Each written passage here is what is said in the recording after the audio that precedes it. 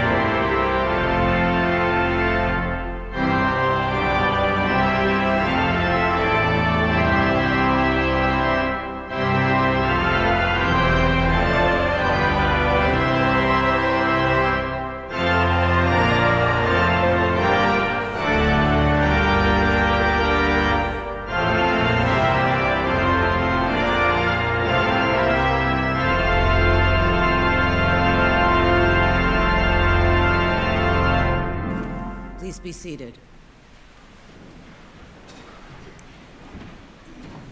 Remember that our Lord Jesus can sympathize with us in our weakness, since in every respect he was tempted as we are, yet without sin.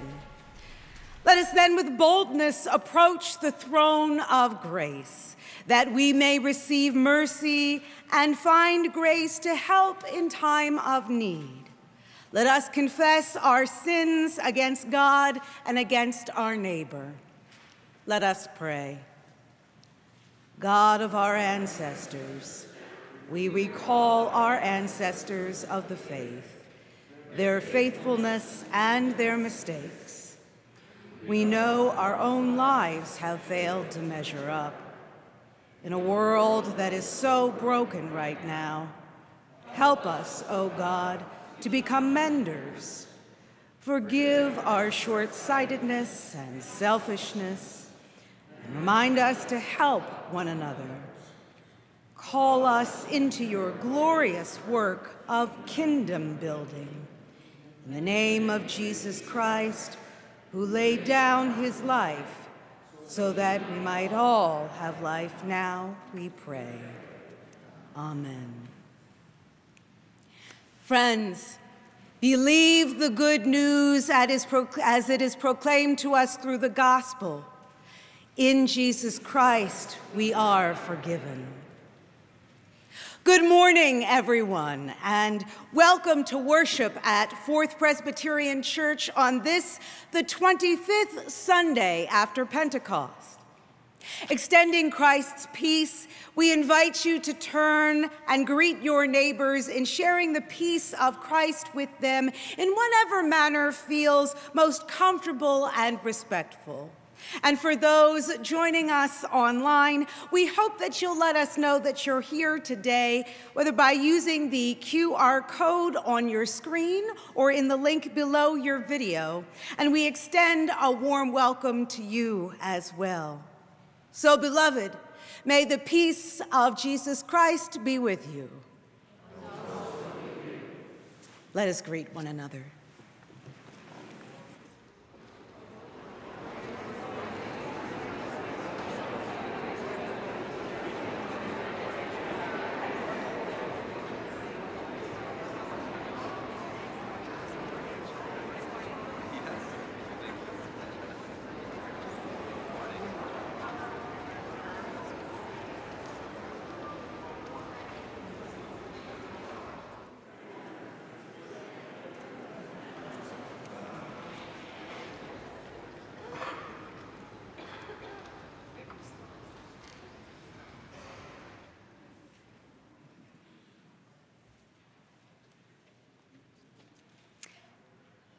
And God's people said, Amen.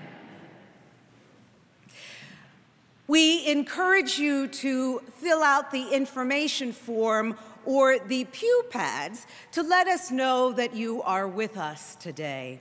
And for those of you who are worshiping with us online, we'd love to know where you're joining us from.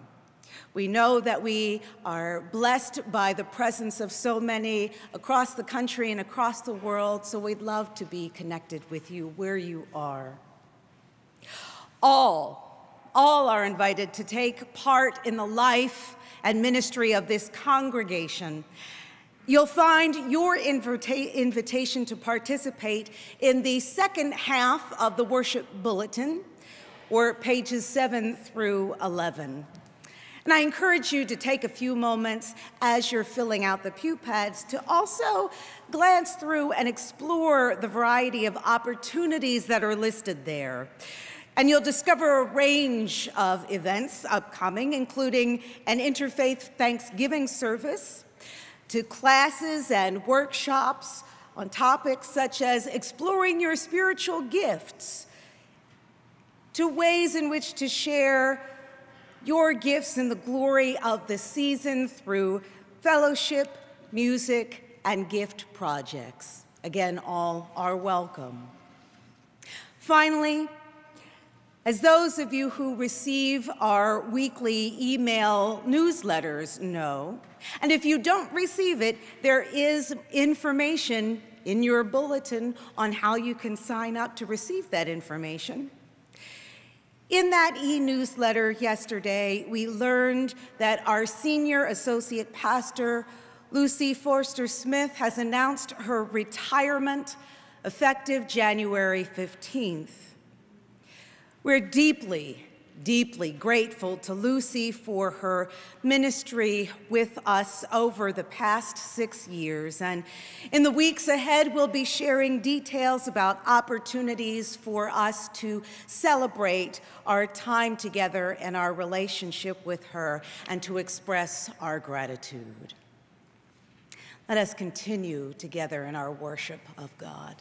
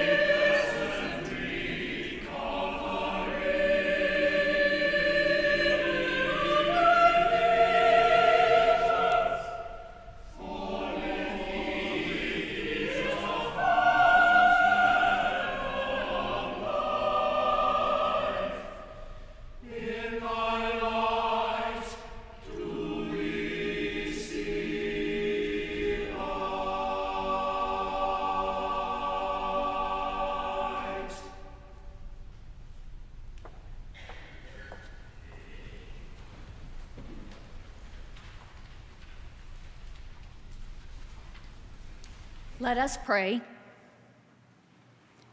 Loving God, pour out your Spirit upon us to bring good news to the oppressed, and let your word be fulfilled among us. Through Jesus Christ, our Savior. Amen. Our first scripture reading this morning is from the book of Matthew, chapter 25, verses 14 through 30. Listen now for God's word to us. For it is as if a man, going on a journey, summoned his slaves and entrusted his property to them.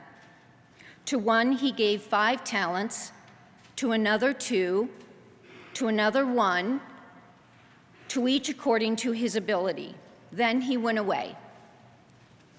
At once the one who had received the 5 talents went off and traded with them and made 5 more talents. In the same way, the one who had the 2 talents made 2 more talents. But the one who had received the 1 talent went off and dug a hole in the ground and hid his master's money. After a long time, the master of those slaves came and settled accounts with them. Then the one who had received the 5 talents came forward, bringing 5 more talents, saying, Master, you handed over to me 5 talents. See, I have made 5 more talents. His master said to him, Well done, good and trustworthy slave. You have been trustworthy in a few things. I will put you in charge of many things. Enter into the joy of your master. And the one with the 2 talents also came forward, saying, Master, you handed over to me 2 talents. See, I have made 2 more talents. His master said to him, Well done, good and trustworthy slave. You have been trustworthy in a few things. I will put you in charge of many things. Enter into the joy of your master.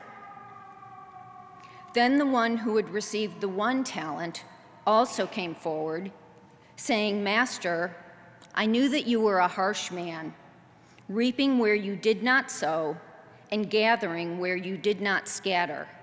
So I was afraid, and I went and hid your talent in the ground. Here you have what is yours. But his master replied, You wicked and lazy slave, you knew, did you, that I reap where I did not sow and gather where I did not scatter?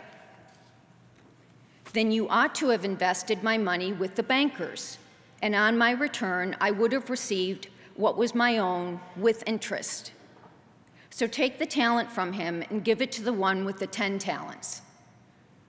For to all those who have, more will be given, and they will have an abundance, but from those who have nothing, even what they have will be taken away. As for this worthless slave, throw him into the outer darkness, where there will be weeping and gnashing of teeth. The word of God for the people of God. Thanks be to God.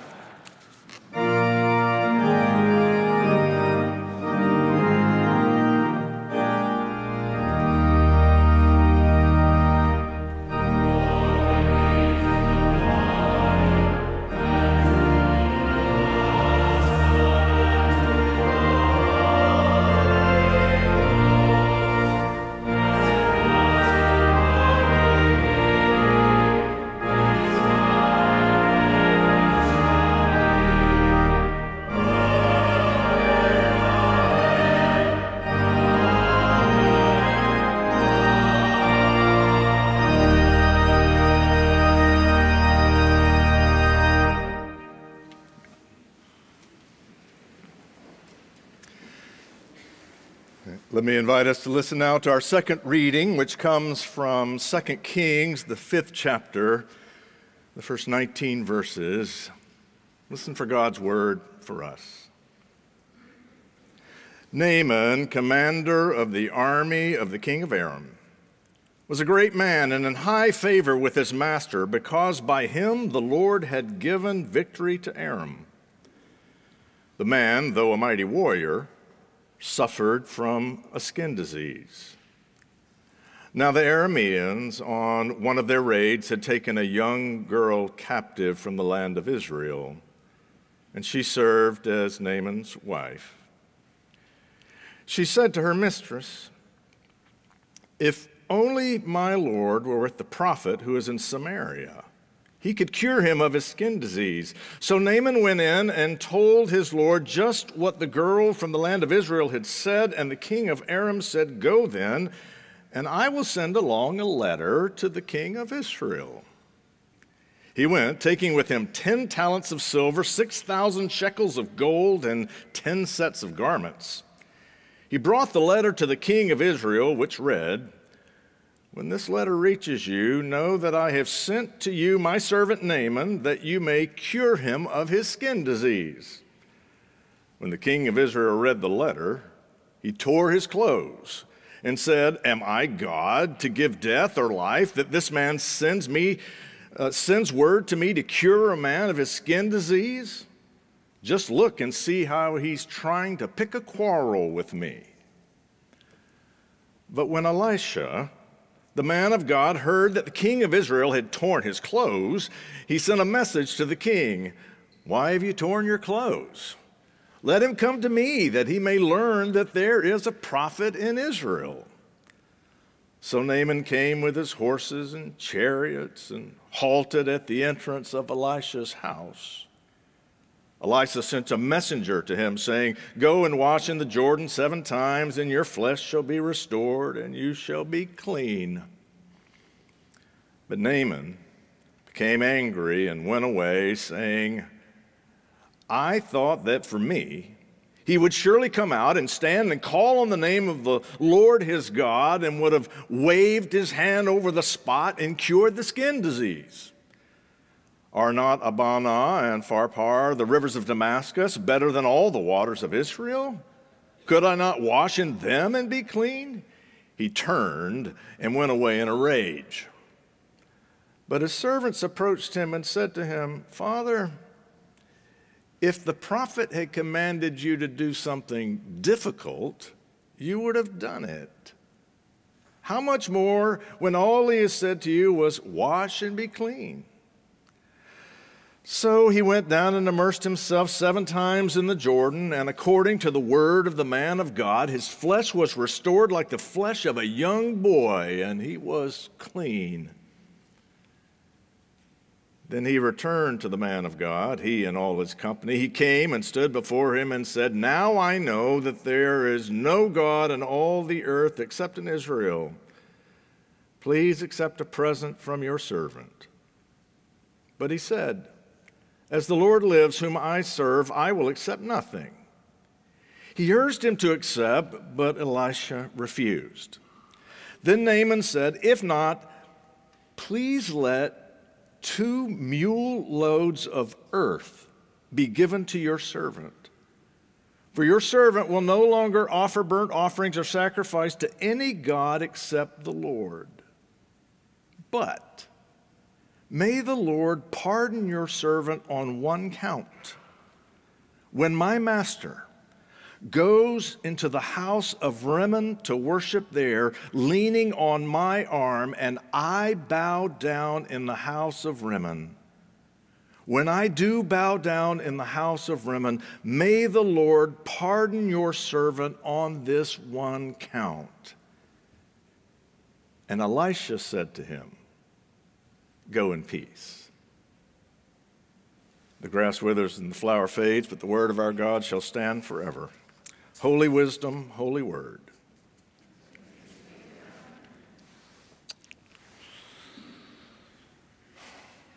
In my judgment, Naaman, the Syrian general, experiences one of the most remarkable moments in the entire Hebrew Scripture. And in addition to that, he is healed of a skin disease. Naaman is a commander of the Aramean or Syrian army. He's Israel's enemy. In battle, Naaman had been victorious, but Naaman had a skin disease, perhaps leprosy. Naaman goes to great lengths to find healing, to no avail, but along the way he discovers that Yahweh, the God of Israel, can change his life. Naaman is sent to Israel carrying a letter from the king of Aram. He greets the king of Israel. It's an unhappy circumstance for this king, for he can't heal skin diseases, and assumes the more powerful Aram king will hold him responsible for a failure. He tears his clothes, a sign of grief and death. He's in a bind. That is until Elisha the prophet summons Naaman to visit Elisha. So Naaman arrives with his entourage, his horses and his chariots, and Elisha doesn't even come out of the house. He just sends the butler. He just sends Bates out to greet the general, and says and gives instructions, go wash in the Jordan 7 times, you'll be fine, you'll be fine. Naaman is offended. I thought for me, he would come out. He would say a shazam or two. He'd sprinkle some woofle dust. He'd wave his hand over the spot and would cleanse me. In spite of Naaman's enemy status and in spite of his arrogance, he is healed.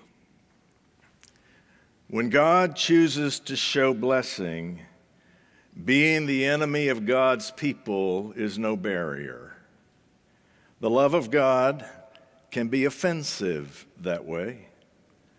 Grace is always extended to those who are imperfect. But here's where the story gets interesting to me. Naaman, now healed, must return to Syria. Before he goes home, he says, now I know that there are no other gods save the God of Israel. But then he asked for something strange. He said, would you mind if I take 2 mule loads of dirt back home with me? You see, Naaman has a problem. Naaman has had an experience of God which has changed how he sees the world. But the part of the world in which he lives, the part of the world which he calls home, is Syria. He is Aramaean. Syria has always been home. And yet his experience of God has changed his worldview so that what he has heretofore assumed to be home no longer completely feels at home. So before he goes back to Aram, he needs some dirt, a little holy ground. We don't know what he did with this dirt. I don't know if he uses the dirt to set up space for an altar. I don't know if he scatters it around the neighborhood trying to create a holy zip code. I don't know if he sprinkled a little in his shoes each day to remind himself that he's walking on holy ground. What seems clear is that his faith has changed what he thinks is home. Stick with me. I think sometimes the clearer we get about the life of Jesus, the more we understand about what Jesus calls us to do and to be, the less we feel at home in this world. In Jhumpa Lahiri's wonderful novel, The Namesake, she tells of a Bengali family who immigrate to the U.S. They leave what was home and try to discover home in a new land. Instead, they discover a sense of homelessness, as over time, they learn that there is too much Bengali in them to be completely at home in America. But then surprisingly, they absorb enough America in them that they no longer feel completely at home in the old country. Ashima, the mother of this family, describes her new life this way. Being a foreigner is sort of a lifelong pregnancy, a perpetual weight, a constant burden, a continuous feeling out of sorts. It is a parenthesis in what had once been ordinary life, only to discover that previous life has vanished, replaced by something more complicated and constantly demanding. I wonder if Naaman would describe his new life this way. He has discovered God, but realizes that the world in which he lives doesn't align with the ways of God. He can neither deny the ways of God nor deny the ways of his home country, his culture. This tension comes to a point in a shocking moment in the text. He pleads with Elijah, "When I go back, I will have to escort the king into worship. When I go back, I will have to escort the king into the sanctuary of Rimmon, the god of Aram.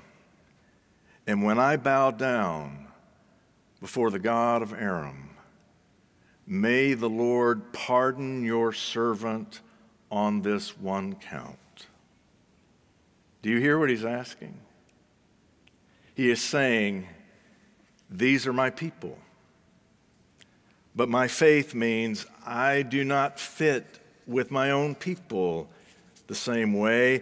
I must live with them, but I no longer fit with them. So when I go back and my life fails to show the difference that my faith has made, when my life fails to show the fidelity of God that I know God requires, when I go and live where everyone else is worshiping another God, can you pardon me for being there? Hebrew Bible scholar Dr. Richard Nelson says that Naaman is a man threatened by his faith. He needs pardon for a compromise he knows to be imperfect. When Naaman requests this pardon, we might expect the prophet to quote the commandment, "You shall have no other gods before me." We might expect the prophet Elijah to quote the Torah, "You be holy as the Lord your God is holy."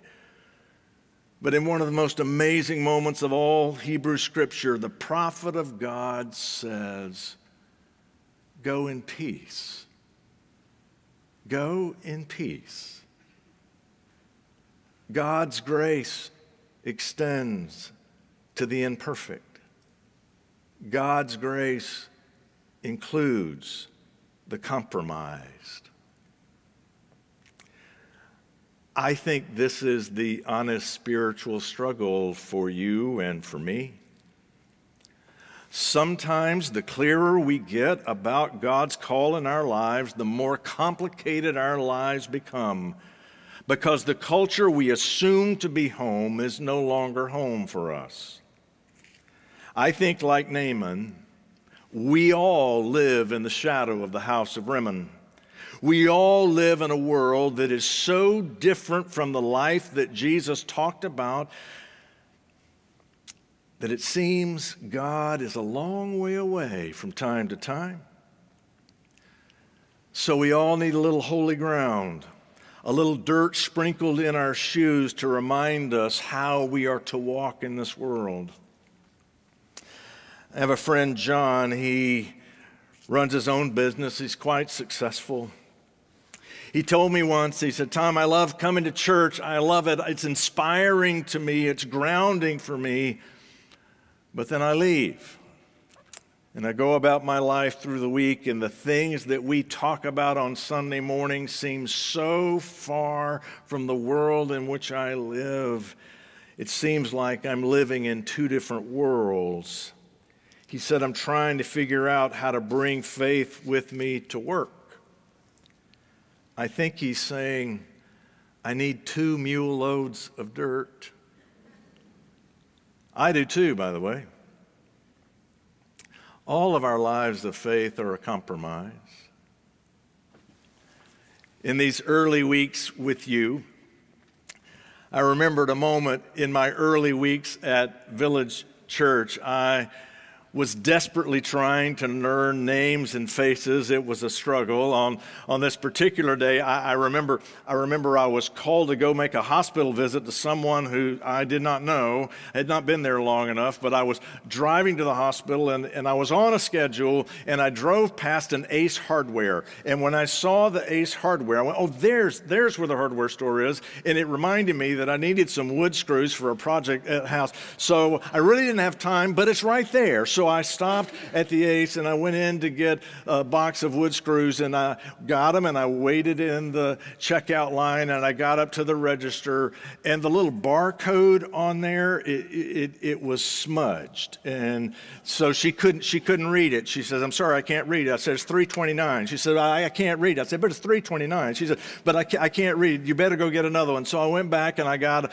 another box, and I came back and waited in line again, and got up, and there was a tear in the box. And she said, "I'm afraid you might not have all the wood screws that you should go get another box." So for a third time, I go and I get a fully intact box with, as far as I can tell, a clear barcode to scan. And I go up, and she scans it, and she says, "That'll be $3.29. And then that little paper that spits out with that paper needed to be changed. She said, "This will only take a minute." She's a bit optimistic about that, and so finally she hands me my paper, and she says, "Have a nice day." And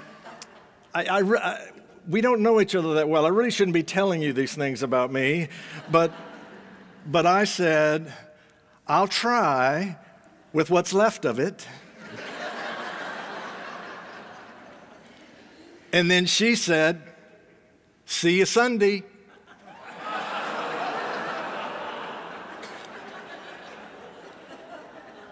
Yeah, I was so happy about that. The ways of Jesus are not our ways. We all live in the shadow of the house of Rimmon, and the life of faith we offer is always a compromise. It was Senator John Danforth, previous senator from Missouri, and an Episcopal priest. In his book, Faith and Politics, he talked of a time he attended a noontime Ash Wednesday service. It's a meaningful service. He left the sanctuary with the smudge of ash on his brow. He was returning to work, I think in the Senate at the time, and he said as he reached his car, he took a handkerchief and removed the ash. The people back at the Senate building, they would know what that was. Many of them Christian themselves. But Reverend Danforth said he was a little embarrassed to carry the ash from the sanctuary to the Senate building. But he said as soon as he removed it, he was more embarrassed that he had been embarrassed to carry the ash. Do you know what it's like to sometimes be caught in that tension? Naaman realizes that this is what grace does to us. It reorders what is important in our lives, and we no longer fit easily in our culture, and we discover once grace has touched us, we aren't at home anymore because our home is that promised day that Jesus talked about, and we aren't there yet. So we must make the best choices we know to make, even recognizing they are imperfect. That our faith always lives as a compromise. This last moment, and then I'm through. Sue Monk Kidd's book, The Secret Life of Bees, narrates the life of sisters, all named after the warmer months. Might be good to read during winter. August is the matriarch, May is the most in need. These wonderful women welcome into their home a 14-year-old runaway named Lily. They live in a house that is pink, and one day Lily asked August about it. "How come if your favorite color is blue, you painted your house pink?" Lily asked. August laughed. That was May's doing. She was with me the day I went to the paint store to pick out a color. I had a nice tan color in mind, but May latched onto this sample called Caribbean Pink. She said it made her feel like dancing a Spanish flamenco. I thought, well, it's the tackiest color I've ever seen, and half the town are going to be talking about it. But if it can lift May's heart like that, I guess she ought to live inside it. All this time, I just thought you liked pink, Lily asked. August laughed again. You know, some things don't matter that much, Lily, like the color of a house.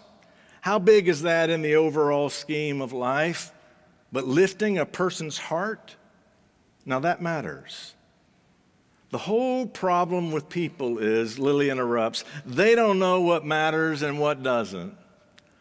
August replied, I was going to say the problem is they know what matters, but they so seldom choose it. I love May, but it was hard to choose Caribbean Pink. The hardest thing on earth is choosing what matters. I think what we are doing here is reminding ourselves of what matters and trying to encourage one another to choose it. Week after week, what we're doing here is trying to learn how to carry a little holy ground from Jesus back into our lives. Following Jesus means we look at our world and realize we are not home yet. We live in a particular zip code, but grace has sprinkled holy ground from another kingdom in our shoes, and it makes us walk differently. Naaman asked, may the Lord pardon your servant who lives a necessary compromise.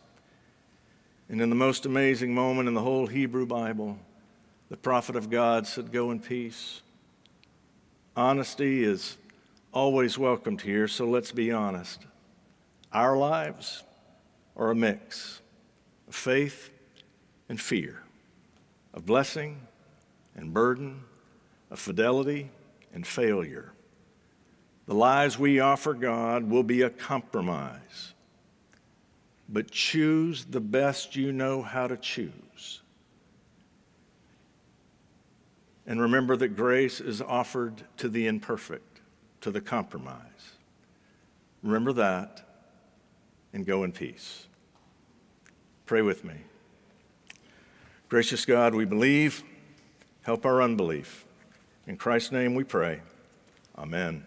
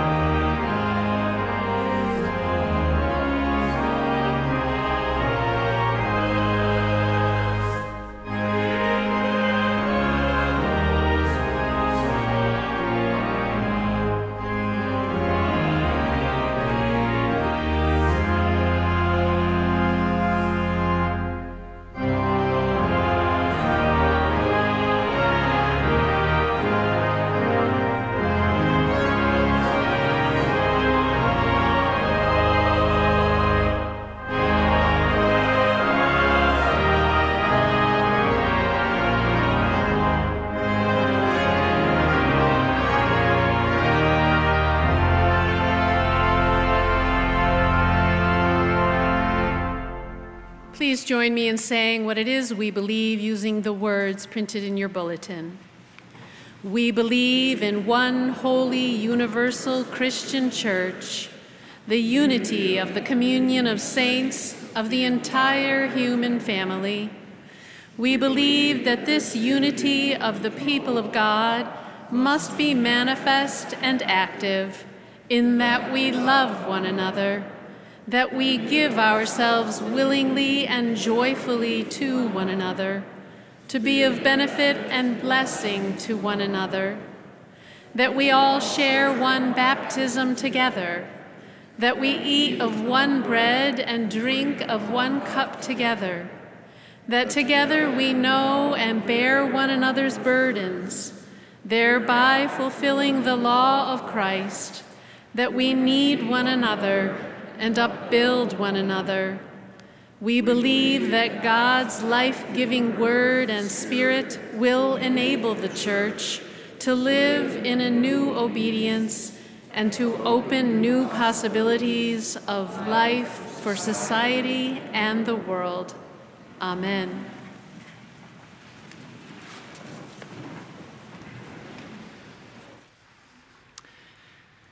And friends, today is a special day in the life of our community as we welcome all those who have made the commitment to become members of Fourth Presbyterian Church.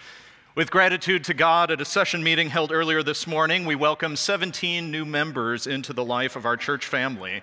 And I will be inviting those who are present to come forward in just a few moments. And for those of you who are joining us online, you will also see their faces appear on your screen. But I do hope that all of us take an opportunity to welcome them, whether today after church or in the weeks and months ahead. We are so very grateful to have them as part of this church family. So for our new members, when I call you by name, I do invite you to come forward and to stand here along the chancel steps. Joining today by profession of faith, Tawana Griggs. Also joining today by profession of faith will be Tim Southam, who is joining us online but will soon be relocating to Chicago. Joining today by reaffirmation of faith, Stephanie Buck, Eric Changnan, Sarah Gaskell, Clayton Kindred, Natalia Mikhaeva, Larissa Rosso, and James Young. Joining today by letter of transfer, Carol R., Larry Braskamp, Jessica Janicki, Liz Lauber and Ned Lauber, Patricia Nelson, Barbara Pierce, and Emily Young, who is also joining us online today. So I'll give everyone a few moments to come forward. I know it's a crowded chancel area, but that is indeed a blessing. So friends, I do have a few questions for you to answer as you reaffirm your faith. Do you trust in Jesus Christ as your Savior and Lord? Do you promise to be Christ's disciple, to obey his word, and to show his love? If so, please say, I do. And do you promise to share faithfully in the worship and work of this congregation, giving of yourself in every way? And do you promise to seek the fellowship of the church wherever you may be? If so, again, please say, I do. I do. Thank you so much. And now John Klum, a member of our church's session, has a question for all of us as a congregation. Will you, the entire congregation of Fourth Presbyterian Church, promise to welcome these new members, learning to love them, abiding with them, including them as family, supporting them on their faith journeys, and encouraging them to use their gifts for God's work in this world? If so, please say, we will. We will. So friends, I'll conclude with just a brief charge to you. We are deeply grateful to welcome you as part of our church family. This is indeed an exciting time for all of us as a congregation. And I know that all of you bring a variety of gifts and talents and experiences here, and we are grateful to have you among us. I do hope that you will find a place in the life of this congregation where you experience the love of Christ deeply, and that you're able to turn around and share that love with others, whether in acts of service or in building relationships and deepening your faith or whatever that might look like. This is your church, and we are so blessed to have you among us. So friends, let us warmly and graciously welcome these new members of Fourth Church. and you all are welcome to be seated. Again, welcome and blessings to you.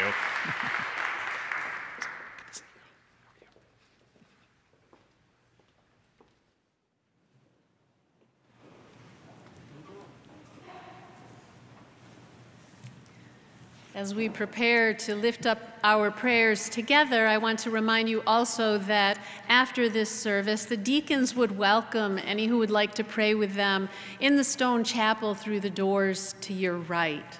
So let us now offer our prayers and intercessions to God, confident that the love of Christ continues to appear in our lives in surprising and unexpected ways. As we pray, when I say, "O God, make speed to save us," you say, "O Lord, make haste to help us." It is printed in your bulletin. Let us pray. Holy One, we pray for all who seek your radiant light in the shadowy corners of our world. May we find our way to you through our love for one another. O God, make speed to save us. O Lord, make haste to help us. We pray for all who are oppressed by injustice and unfairness. Bless us all with a joy for justice, that all may share in the blessings of this life, walking in right relationship with you by caring for our neighbor. O God, make speed to save us. O Lord, make haste to help us. We pray for all who have no work, for those without adequate health care, and for all who hunger or have no shelter. Bless us with meaningful work and an abundance of all we need, as we love and care for each other under the protection of your sheltering sky. O God, make speed to save us. O Lord, make haste to help us. We pray for all who suffer violence on the streets of our very city and in war-torn places. Keep all from harm's way. We pray for an end to violence, for the release of hostages, for the rebuilding of lives and communities. We grieve for all lives lost, and we pray for those who continue to live in fear.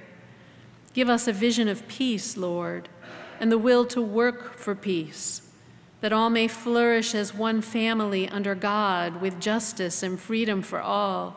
O God, make speed to save us. O Lord, make haste to help us.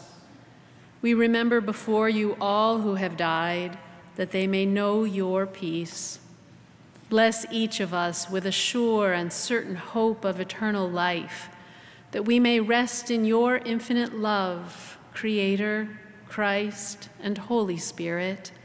O God, make speed to save us. O Lord, make haste to help us. We lift up these prayers and the unspoken prayers of our hearts, joining our voices to pray as Jesus taught us, saying, "Our Father, who art in heaven, hallowed be thy name. Thy kingdom come, thy will be done, on earth as it is in heaven. Give us this day our daily bread, and forgive us our debts, as we forgive our debtors. And lead us not into temptation, but deliver us from evil.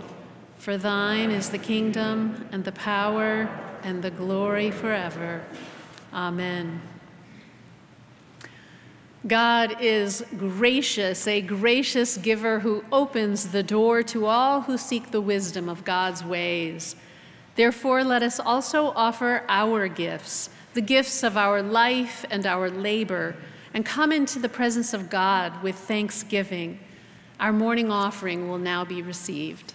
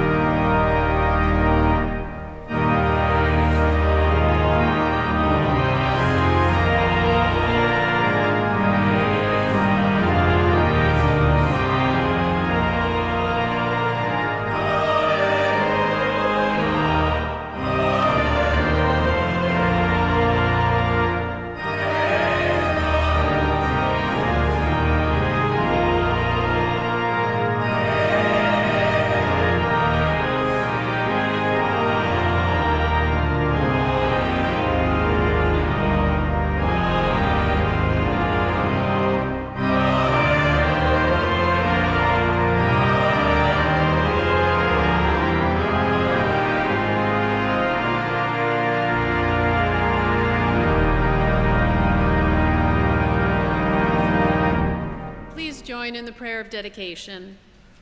For all that you are and all that you do, we give you thanks, our Creator, Redeemer, and Sustainer. We wait in hope for the coming of your realm and offer these gifts to further your kingdom on earth. In Jesus' name, amen.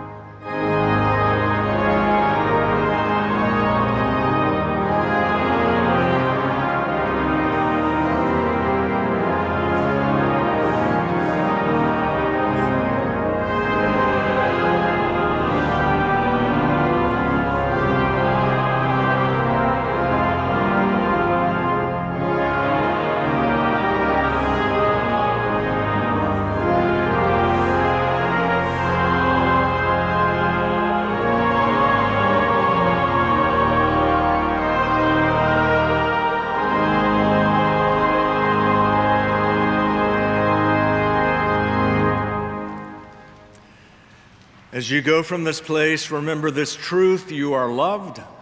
The love of God calls you by name. It is a love that will never let you go.